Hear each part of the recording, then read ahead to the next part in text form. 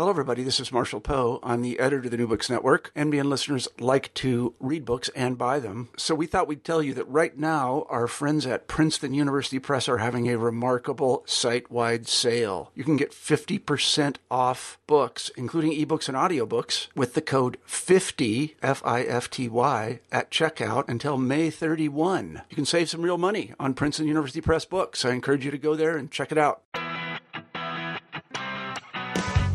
Hello, and welcome back to another episode of New Books and Pop Music. I'm your host, Greg Renoff. Thanks so much for joining me once again. Today, my guest is journalist Michael Walker. Michael has written What You Want Is in the Limo, On the Road with Led Zeppelin, Alice Cooper, and The Who in 1973, the year the 60s died and the modern rock star was born. Michael argues in the book that the conventional wisdom that holds that the rock and roll stars of the 1950s and 1960s, such as Chuck Berry, Elvis Presley, and the Beatles, laid down the template that has existed since then going forward for rock stardom, is not really accurate. Michael contends instead that in 1973, something wholly different came along that smashed those templates to bit and really laid down what we would call modern rock stardom. This is best exemplified by the ways that three bands lived and toured the country in 1973, these being the members of Led Zeppelin, Alice Cooper, and The Who. Michael's a great storyteller. He kept me laughing and engaged throughout our conversation, and I really enjoyed our hour or so we spoke. Hope you'll enjoy it too. Here it is.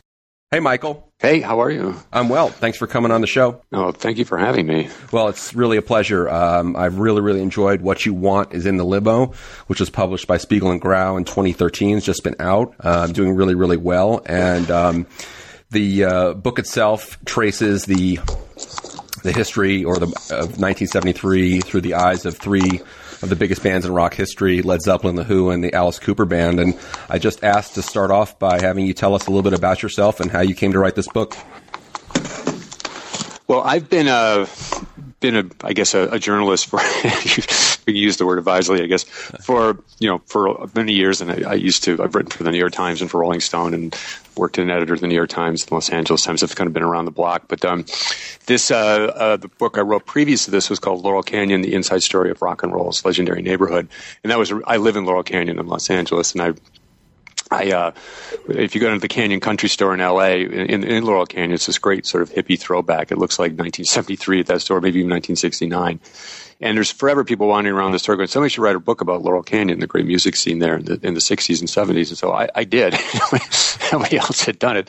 So I finally wrote the book that everybody wanted to read, including myself. Right. And it was a real pleasure to do. And I learned so much about Los Angeles history and the history of the music scene in L.A. And that kind of piqued my interest in the early 70s because so much of the really great music came out of Laurel Canyon in the early 70s. And so for my next book, I wanted to investigate the year 1973, which is not as arbitrary as it seems. To me, 1973 was the year that, as the subtitle of the book says, the 60s did finally die in 1973. But it's a year that has one leg in the 60s still. There's still some of the ethics from the 60s are still there. But it's beginning to change. The 70s are encroaching on it. That's the year of Watergate. That's the year of a lot of creeping cynicism. That's the beginnings of what will become in England the punk movement and the disco movement begin. Start creeping in around 73, 74, 75. But 73 I thought was just an incredibly watershed year because so many things happened that year. So many great albums came out. I mean, Dark Side of the Moon by Pink Floyd came out. Don't Shoot Me, the piano player, and Goodbye Yellow Brick Road by Elton John.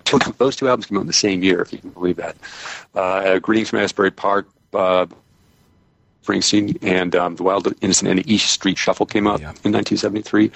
It's just an incredibly fecund year for creativity and talent. And the amount of bands that were on the road that year is just astonishing. I mean, if you look at the itineraries, you lived in any medium-sized American and see pretty much a world-class concert every week. And so at a top ticket price of usually $6.50. I mean, it was an amazing show. You make the argument in the book that it's the year that gives birth to modern rock stardom, which I thought at first glance I sort of twisted my head and thought, I don't know about that. And then after you read the book, I really was convinced. So how did you sort of settle on that moment in time? Well, I think that there were rock stars before that, but I think there were more rock and roll stars. Elvis was a rock and roll star. Chuck Berry was a rock and roll star. The Beatles were rock and roll stars. The Rolling Stones were sort of straddled both worlds. But by 1973, there was a sort of new typology, and that was this guy in a band, a singer or the whole band, that were two things happened. The money suddenly got really big. That was different in the early 70s. And in the late 60s, until Peter Rudge, the Who's co-manager in 1973, and who also was managing their tour, and he managed the Stones' 72 tour before that. Right. He just said when these record company guys in 1969 got a look at Woodstock and saw 300,000 kids, where people camped out on the side of a hill in the rain and mud to listen to music, it changed everything. Yeah. They realized that there was money to be made, and that changed the record business pretty much overnight. And that was by 73.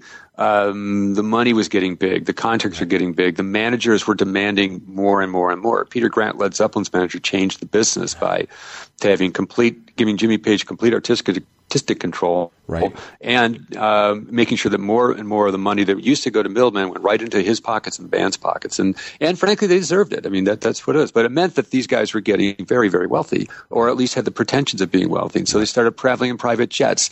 Marijuana and LSD, which were kind of communal drugs, were replaced by cocaine, right. The ultimate drug of status, even back then. And a gram of cocaine in 1973 cost probably $150, and adjusted for inflation, that's more like $300 or $400. Right. So it was all of that, and there was a divide happening between the performer and the audience. In the 60s, mm-hmm. the performers and the audience there was this illusion that they were all mm-hmm. one. They weren't. I mean, mm-hmm. if you look on the first Crosby, Stills and Nash album, there's a picture of the three of them taken at Big Bear Mountain in California, outside of Los Angeles, in the snow when they're wearing these big fur jackets.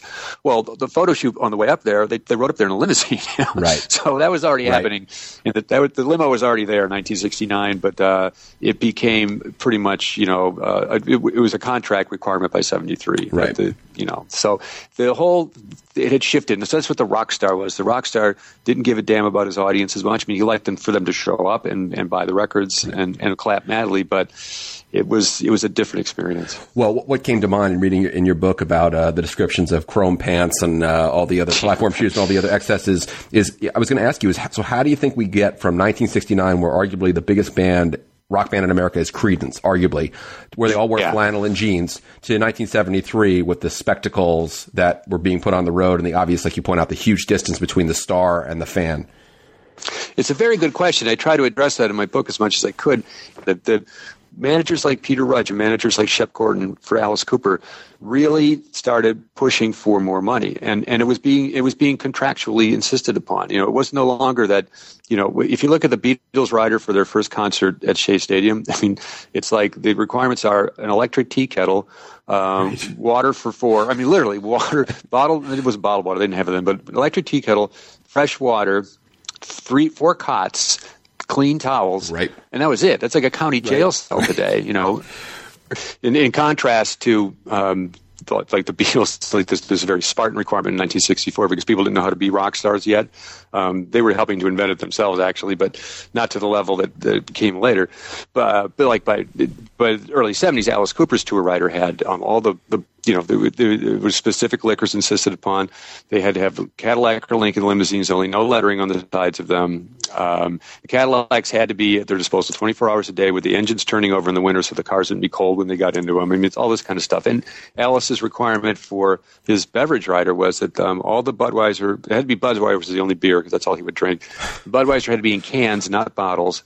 And if they were playing in Canada, or they were playing in a state where there was only 3.2 beer rather than full strength beer available, they had to import it from another state or import it from the United States, because he didn't like the taste of the beer in cans. So if these guys were going to go on stage in Calgary, and they noticed apparently that David Lieber, their road manager, just pitched these incredible fits that they look on the can and said it was brewed in Calgary or something. That's it. We're not going. I don't know if that ever literally happened, but that's how bad it got. So those moments in Spinal Tap where they're backstage going, "Well, David, I have some problems with the backstage arrangements." Those weren't. That was sort of invented on the 73 tours by these guys. The thing I was going to say too is I keep thinking about all the Spinal Tap parallels, and we don't want to go down that road too far, but you have quote Eddie Van Halen in the book where he says, "When I saw Spinal Tap, I didn't laugh, I wept, because it was so true." Eddie didn't find that movie funny at all. I mean, I thought it was hilarious that, he said he sat through the whole thing, didn't laugh once. He said, "We did all that stuff. All that stuff happened to us." So that was a lot of stuff got invented. The other thing is on that tour, they're traveling by private aircraft, but by, private jet. I mean, Right. Led Zeppelin was the debut of the Starship, the notorious private plane. It was a Boeing 720, which is a shortened version of the 707, but still is an immense plane to carry 15 or 20 people around. It had a fake fireplace and a circular waterbed and a long bar and a Hammond organ that John Paul Jones and Zeppelin could play on the road.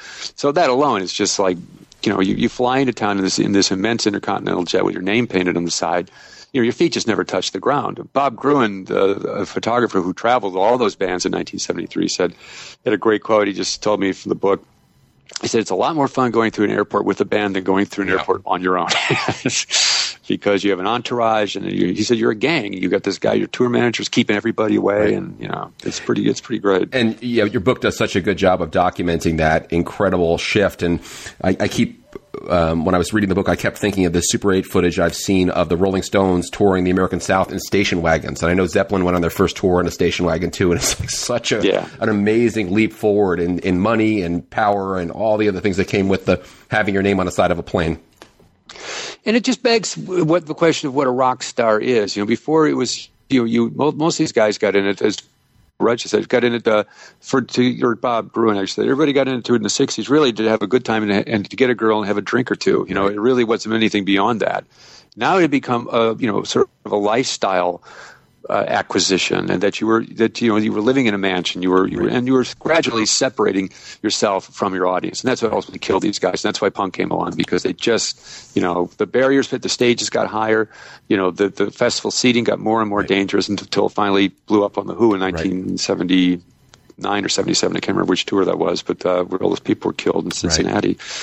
They were abusing their audiences, and the audiences were. I remember going to those concerts in festival seating in the '70s, and they were dangerous. I mean, they still do it, but I mean, it was much more of a free for all, because when you walked into those halls back in the '70s, the pot smoke was so thick, every one of them, and it was just amazing. You cut it with a knife. The drug use was completely open. The cops just would give up. No one even tried. People snorting crystal meth and doing also. I remember the drug use of those things was just out of control. Right. And now you go to a concert and it's actually remarkable when you smell pot smoke. You look around and you're like, what? Someone's smoking pot? What happened? Yeah. Because you're not even allowed to smoke in the arenas anymore.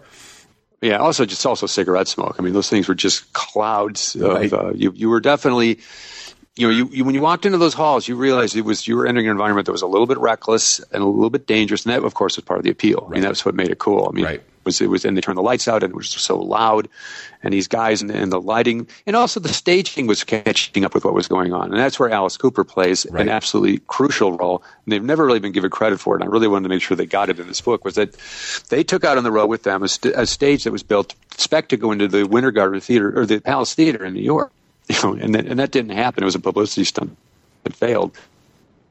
Well, let's talk about Alice Cooper, because I think one of the real strengths of your book is that you really tell the Cooper story from beginning to end, and there's a lot of twists and turns there with Frank Zappa involved. And because I think people probably know the story of The Who and Led Zeppelin a little bit better. Yeah. Can you talk a little bit about your great work you did in bringing Cooper's Road to Stardom to light?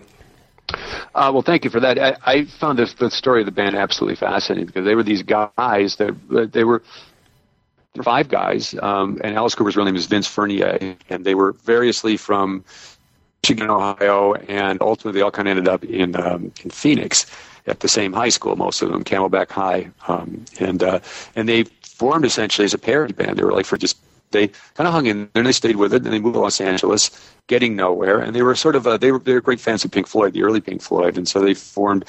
They called themselves various things, and they were just, of course, going broke along with everybody else, but they had a real attitude. They would go on stage and play the theme to the Patty Duke Show. Patty Duke Show would be their first song. They were great satirists way before the time. And that's what caught the eye of Frank Zappa. Frank Zappa essentially assigned them as a novelty act, and they recorded their first album with Zappa in one day. I mean, one session. They recorded the whole thing to Coach for You. And of course, it did no business. And then they did a follow-up, which did no business. And they were absolutely broke and desperate. And at the same time, Shep Gordon, their manager, who was just this guy, essentially, he had moved out to L.A. with his business partner, Joey Greenberg. And they were, as Shep told me, they were living at the Landmark, this great rock and roll hotel where Janis Joplin eventually would overdose while she was recording Pearl, her last album. But he said they moved in there, and he said, "What were you doing?" He said, "Well, we were selling things." He said some of the things we were selling were to people like Janis Joplin and Jimi Hendrix lived at the hotel. And he said apparently Hendrix said to them, well, what are you guys doing when you're not selling us things? And they said, well, why don't you become rock managers? And he said, well, we can't be rock. Hey, come on, you guys are Jewish. Come on, just become managers. Go do this. So that's how it happened. It was very serendipitous, and they were looking for a band to manage, which they didn't know how to do. And they were in a boutique on Sunset, I think it was Sunset Boulevard, and they were talking to the manager, and there was a girl behind the counter named Cindy Smith, and she said, "I heard you guys." They were talking. They were looking for management. She said, "Well, my brother's in a band," and they said, "Well, that's good." He said, "And Frank Zappa wants to sign them for a $6,000 advance, but they need a manager before they can do it." So yeah, that's how those guys instantly became managers. Oh, we'll take care of that. Well, sure. They told them they managed the Left Bank, which had his song "Walk Away, Renee," which was a complete fabrication. Right. So they just eventually bluffed their way into this thing. But they were all mutually incompetent. Cooper and Shep Gordon Greenberg, they signed in the band, mostly Shep and Alice, sort of mapped out this incredible plan that they were going to use negative publicity, they were pretend they were transvestites, they were going to do anything to get attention, rather than just straight up rock and roll thing. So they were becoming very good musicians, credible musicians, and so it was this incredibly long. So they developed this kind of gory stage show. Alice was, they would appear like one night completely under a white sheet. So the interesting thing about Alice Cooper was that they basically were the LA's most hated band. I mean, they were notorious for like clearing auditoriums with their repertoire. I mean, they used to open their shows with the theme from the Patty Duke Show. So these guys were ironists and performers at a time when everyone was like dead cool. I mean, that was when the folk rock scene was huge in Los Angeles. That's when the Byrds were big, and these guys are going on stage, in drag and everything else. And then people just did not know what to make of them. They were a notorious band in Los Angeles, and so when they hooked up with Shep Gordon, their manager, they decided to sort of maximize that. But before that, they came to the attention of Frank Zappa because of their reputation. Frank Zappa was very much an iconoclast, and he loved sticking it in the nose and sticking it in the face of. He just loved sending up the record business and conventions in general. So he recorded their first album. It was called "Pretty's for You." They did it in one day, and it suffered for that. Consequently, it didn't sell. They recorded a follow-up called "Easy Action," but apparently did even less business, and they were pretty much at their wits' end. So anyway, they were desperate, and so Shep told me the story. He said, "Let me tell you how I couldn't even get this band arrested." And so what he did was he had Cindy Smith, who was the girl from it was a seamstress. It was Neil Smith, the drummer's sister. She designed all their stage costumes. That also set them apart from other bands who just played in street clothes. They played in costume. They were really bringing a theatrical element to rock and roll, which had hitherto not existed at all. They were really the pioneers in that. He told her to design them see-through stage costumes, just made out of plastic, and so she did. She made them with these stage costumes so you could see everything. And Shep's plan was to put them on stage at a club on the Sunset Strip and then wait about 15 minutes and call the police expressing outrage that these guys were playing nude on stage and to get them busted so they get some publicity. That's how desperate they were. So this all goes according to plan. The costumes are made. The band takes their place on stage. Shep goes backstage to a payphone, calls the Los Angeles County Sheriff, going, "I just want to tell you I'm outraged. There's this band by then they were called Alice Cooper. There's this band with a girl's name and they're dressed like women. Oh, by the way, they're wearing see-through costumes. I want this stuff immediately. So the cops come. But he said between the time he called and the cops came, their body heat had steamed up the costumes, and you couldn't see through them anymore. So there was no crime that they could be busted for. So the cops didn't arrest them. He said, Shep Gordon just said to me, he goes, "We literally could not get arrested." He said we left town the next day. So they just they cast their fortunes to the wind. They were all over the place. They were touring all over the country, making no money. They had a very explosive stage show, but finally they got a break, such as it was. They were playing at a festival in Toronto. So they're playing this festival in Toronto, and a chicken is thrown on the stage. I'm not entirely sure how it got on stage. It usually goes that somebody randomly threw a chicken on stage, but it begs the question: what in the world is a chicken doing anywhere near a stage at a pop festival in Toronto? So I know that they used to close their shows, and they were touring, but they would steal pillows from the hotels and then break them apart on stage and have feathers flying everywhere. Right. And there may have been some live chickens on the Alice Cooper stage at some point, but I can't verify that. But a chicken presents itself to Alice on stage. And Alice, as he always told the story, was that he honestly thought chickens could fly. And so he threw it back into the audience. And what happened was, of course, the chicken, flapped its wings, landed in the front rows, and the audience just tore it apart. But the next day, the story went out that in various guises that Alice Cooper had bitten the head off a chicken, drank the blood. I mean, you fill in the blanks, all this other stuff. So this gets back to Frank Zappa, and Frank Zappa calls him and said, supposedly, he said, "Is this true?" And they said, "Well, no. I mean, the audience did it." And he goes, "Well, whatever you do, don't say anything about it. Right. Let the myth build." And that's where they build off of that. They never let that story die. They tried to amplify it. And by the time they were touring in '73, Alice, a cop in the South, they came to this hotel room. They were going to arrest him because there was a rumor that he was killing kittens on stage, and they weren't going to let him go on that night. And Alice, the cops said to me, "All right, now you're going to have to stop this show because we're not going to have that sort of thing happening in our town." And Alice, and he said, "Well, why?" I said, "Well, because we heard that you all killed chickens. You killed kittens on stage with a hammer."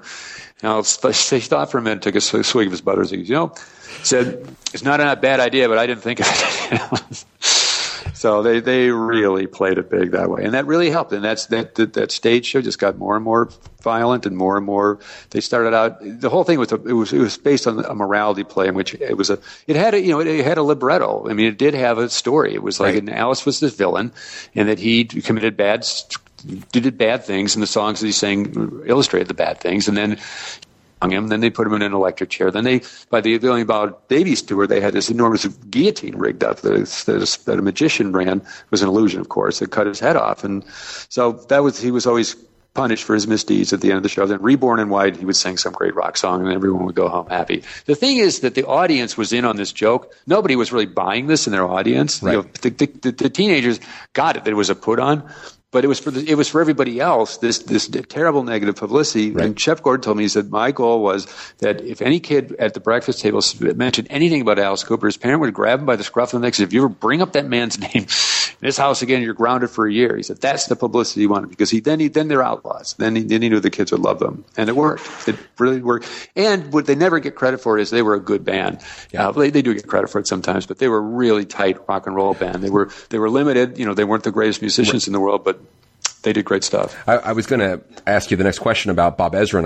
I think I know your answer, but I'll let you expound upon it anyway. I think a lot of people, if you ask them about Bob Ezrin and Alice Cooper, they say, well, Ezrin made that band. Ezrin was very, very influential in helping that band. He was the editor they needed. Alice always said he was our George Martin. He was like the fifth Beatle. He was the guy that took them seriously enough to realize that there was something there, because they ended up with Bob Ezrin. Bob Ezrin wasn't even a record producer. He was working for a producer in Canada named Jack Nicholson, who was the Guess Who's producer. And so Shep Gordon wanted the band produced by somebody, and so he really zeroed in on going to Jack Richardson, trying to get Jack Richardson to sign the band and produce their first record, after their first failed records with Zappa. And I said, why in the world are you going to Jack Richardson? Why go all the way to Canada? He goes, well, at the time, the Guess Who were a big hit-making band. He thought it would just be great, crazy publicity again if he could get the producer of some of the most mainstream music to produce his band. So he's already working that angle. Richards would have nothing to do with them. And so he finally dispatched his assistant to make them go away, and his assistant was Bob Ezrin, who had never produced a record before.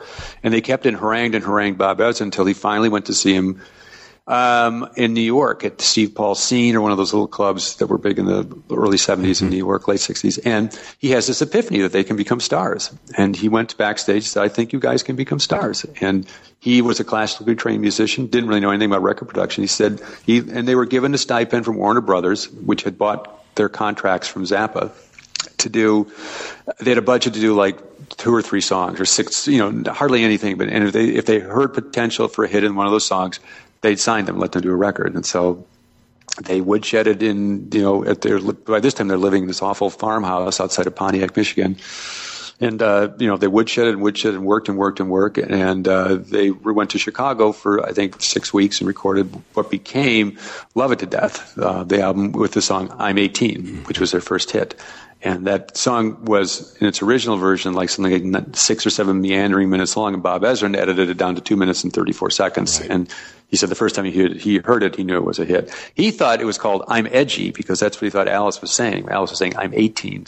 So that was the joke of that. But it worked. It made it onto the charts, and they greenlit the rest of the record. And then from there, they did Killer, which was a really great rock and roll album. It was a classic. Then, of course, School's Out. School's Out was their first big breakthrough hit, monster record. And on the heels of that came Billion Dollar Babies, which was released in 73. And that was the culmination of everything they'd been working for. And it must have seemed like 1,000 years, but it was only 5 years. But it was 5 years of absolutely grueling work that got them there. And you've got these wonderful accounts of, well, wonderful might be one word to describe it, remarkable accounts of how that album is made. And it's just, well, I really do love that album. And to think about the way that it was made and the way it sounds, it's just unbelievable to me that they made it under that conditions. Well, yeah, they recorded. By this time, Shiv Gordon moved them into an actual mansion in Greenwich, Connecticut. It was this huge place. It was called the Galassi Estate, and it was up. Their neighbors were like Nelson Rockefeller and stuff like that. It was in Greenwich. It was this, stockbroker land. It was this big mansion. They all had private bedrooms, and they've been living together their entire careers. Now they're living in this mansion, and so they recorded some of the bed tracks in the what had been the ballroom to this mansion, which was this immense ballroom. And then it had a fireplace that went in. You could park a Buick in. I mean, it was just gigantic. But they rehearsed the stage show and started recording. They recorded the underlying tracks for Elected, a couple of the big songs, The $1 Billion Babies, and things like that. But they were having trouble because their lead guitar player, Glenn Buxton, Alice was already a pretty bad alcoholic. There was a substance abuse problem there. But Glenn Buxton, the lead guitar player, Alice could still function. He was a classic functioning alcoholic. He got the job done.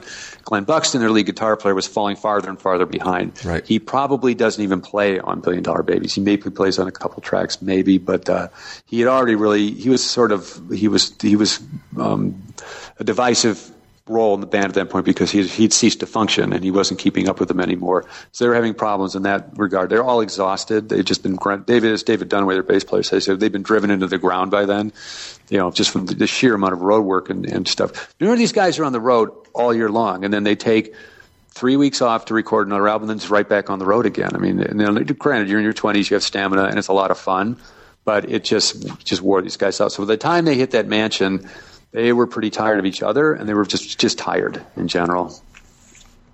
In contrast to Alice Cooper, who I think they really peaked in 1973 with $1 Billion Babies. That was really their highest point. Led Zeppelin and The Who were both well-established artists, and yet I think, as you point out in the book really, really well, they took real chances with Quadrophenia. If I was managing them, you might say to them, this is risky to do this type of album in this environment.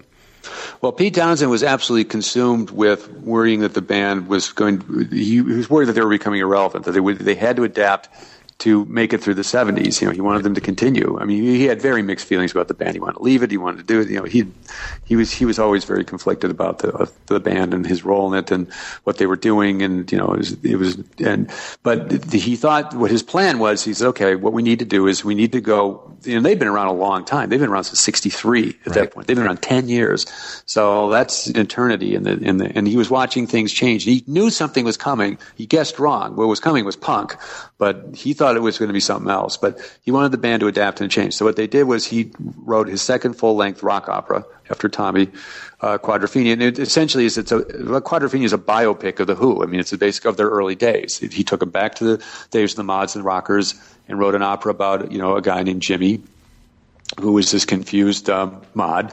And basically, it's really kind of a day. He has a bad week and ends up at the end of the week sitting on a rock in the middle of the ocean or in the middle of the sea, sort of contemplating his existence and whether he's going to live or he's going to die.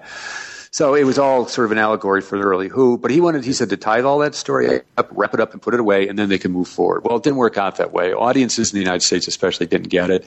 They didn't like it. They were, when they were playing it on stage, he felt Pete Townsend and Roger Daltrey were giving these long preambles to the song, setting up the story, and all people wanted to do was hear "Won't Get Fooled Again" and "See Me, Feel Me" from Tommy. So, in that regard, it was a difficult story for people to master. It didn't have the visceral, simplistic impact of Tommy, which is a very which is a story everybody can get. Quadrophenia was a piece of anthropology essentially, and it just wasn't working. In retrospect, of course, it's a great album. It's one of the, it's a classic. But it was a big risk that they were taking. You're absolutely right that this was, there were easier things that he could have done. But it also is the last time they really rolled the dice, because the reception was lukewarm to the album at the time. The tour didn't really work, so it was great. It was a great disappointment for Townshend at 73. Right. And if I was Peter Cole and the tracks were starting to be worked up for Houses of the Holy, and you're starting to do some James Brown funk and other diversions there, I would have probably said, we need more Whole Lot of Love and less, Peter, Paul, and Mary, or whatever you guys are trying to do now. It was really you point out, a real departure. Houses of the Holy? Yes. Oh yeah, I love that album. It's a really idiosyncratic album, and it was really them kind of letting their hair down, so to speak, because Jimmy Page had such a bad time with the rock critics. People just don't know how uncool Led Zeppelin was back in the early 70s, but the Rolling Stone said they should rename themselves Limp Blimp. I mean, it was just they were abused by the press constantly, and that's why the fourth Zeppelin album has no liner notes. There's no albums. There's no title for the band. It was an incredibly pretentious thing to do, but everybody adopts a symbol rather than their names to be shown on the album. He just wanted the music to speak for itself, which is the fantasy of every sullen musician that has been misunderstood. But I mean, that was an absolutely brilliant album. The fourth album. It was just their masterpiece.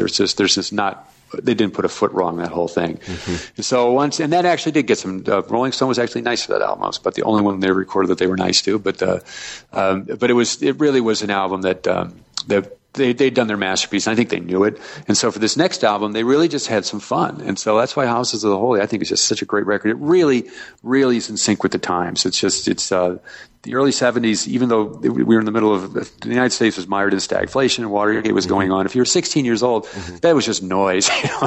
You and your friends were awesome. It was summertime, and that album came out in the spring. And I just remember hearing that all over that summer when I was a teenager, and how buoyant and lifting it was. And the lyrics were ridiculous. Some of Robert Plant's crazy hippie lyrics, but it is such a fun album. And they recorded it at Mick Jagger's country house outside of London Stargroves. Eddie Kramer, the engineer, photographed parts of it, and there's a picture in my book of these guys. It's this great picture of Robert Plant and Jimmy Page dancing with each other on the lawn of this beautiful mansion, and because Eddie Kramer has opened the mobile truck that's recording the album, as doing a playback of Dancing Days, the great song that opens the record. And they know they just recorded this great classic song. So yeah, I think the band's exuberance and they really were on top of the world, and I think it was completely conferred in that album and on their audience. Well, and your observation about Plant's lyrics is well taken, because I think one thing you can definitely contrast with his Peace and Love lyrics is the true sense of menace that surrounded Peter Grant and Cole and all those tours, as you point out, were incredibly violent, incredibly debaucherous. I mean, there's no other word for it. Yeah, one of the guys in my book was an executive at Atlantic Records, and his job was essentially just artist relations. He was there to kind of smooth things over for the band via the label. Right. And he just said, look, he said Led Zeppelin was an organization run by thugs. They were thugs. They ran it like thugs. Right. And so it was a very menacing place. I found a guy named Rusty Brichet, who mixed sound for all of their concerts starting in 1971, I think. But he mixed the sound for every single concert they did the rest of their career. They found this guy in Dallas, and he had founded a company called Showco, and they were renting big PA systems. Because people back in the day, even Led Zeppelin, even the Rolling Stones, and really until about 72 and 73, it's another thing these tours changed, you didn't travel with your own sound and lights. You rented those from the promoter, and the promoter made a fortune renting really bad sound systems and bad lighting systems. And that's when these guys hit Dallas, where Rusty Brichet and his partners had started Showco. Zeppelin just simply said, this PA is coming with us now, and so are you.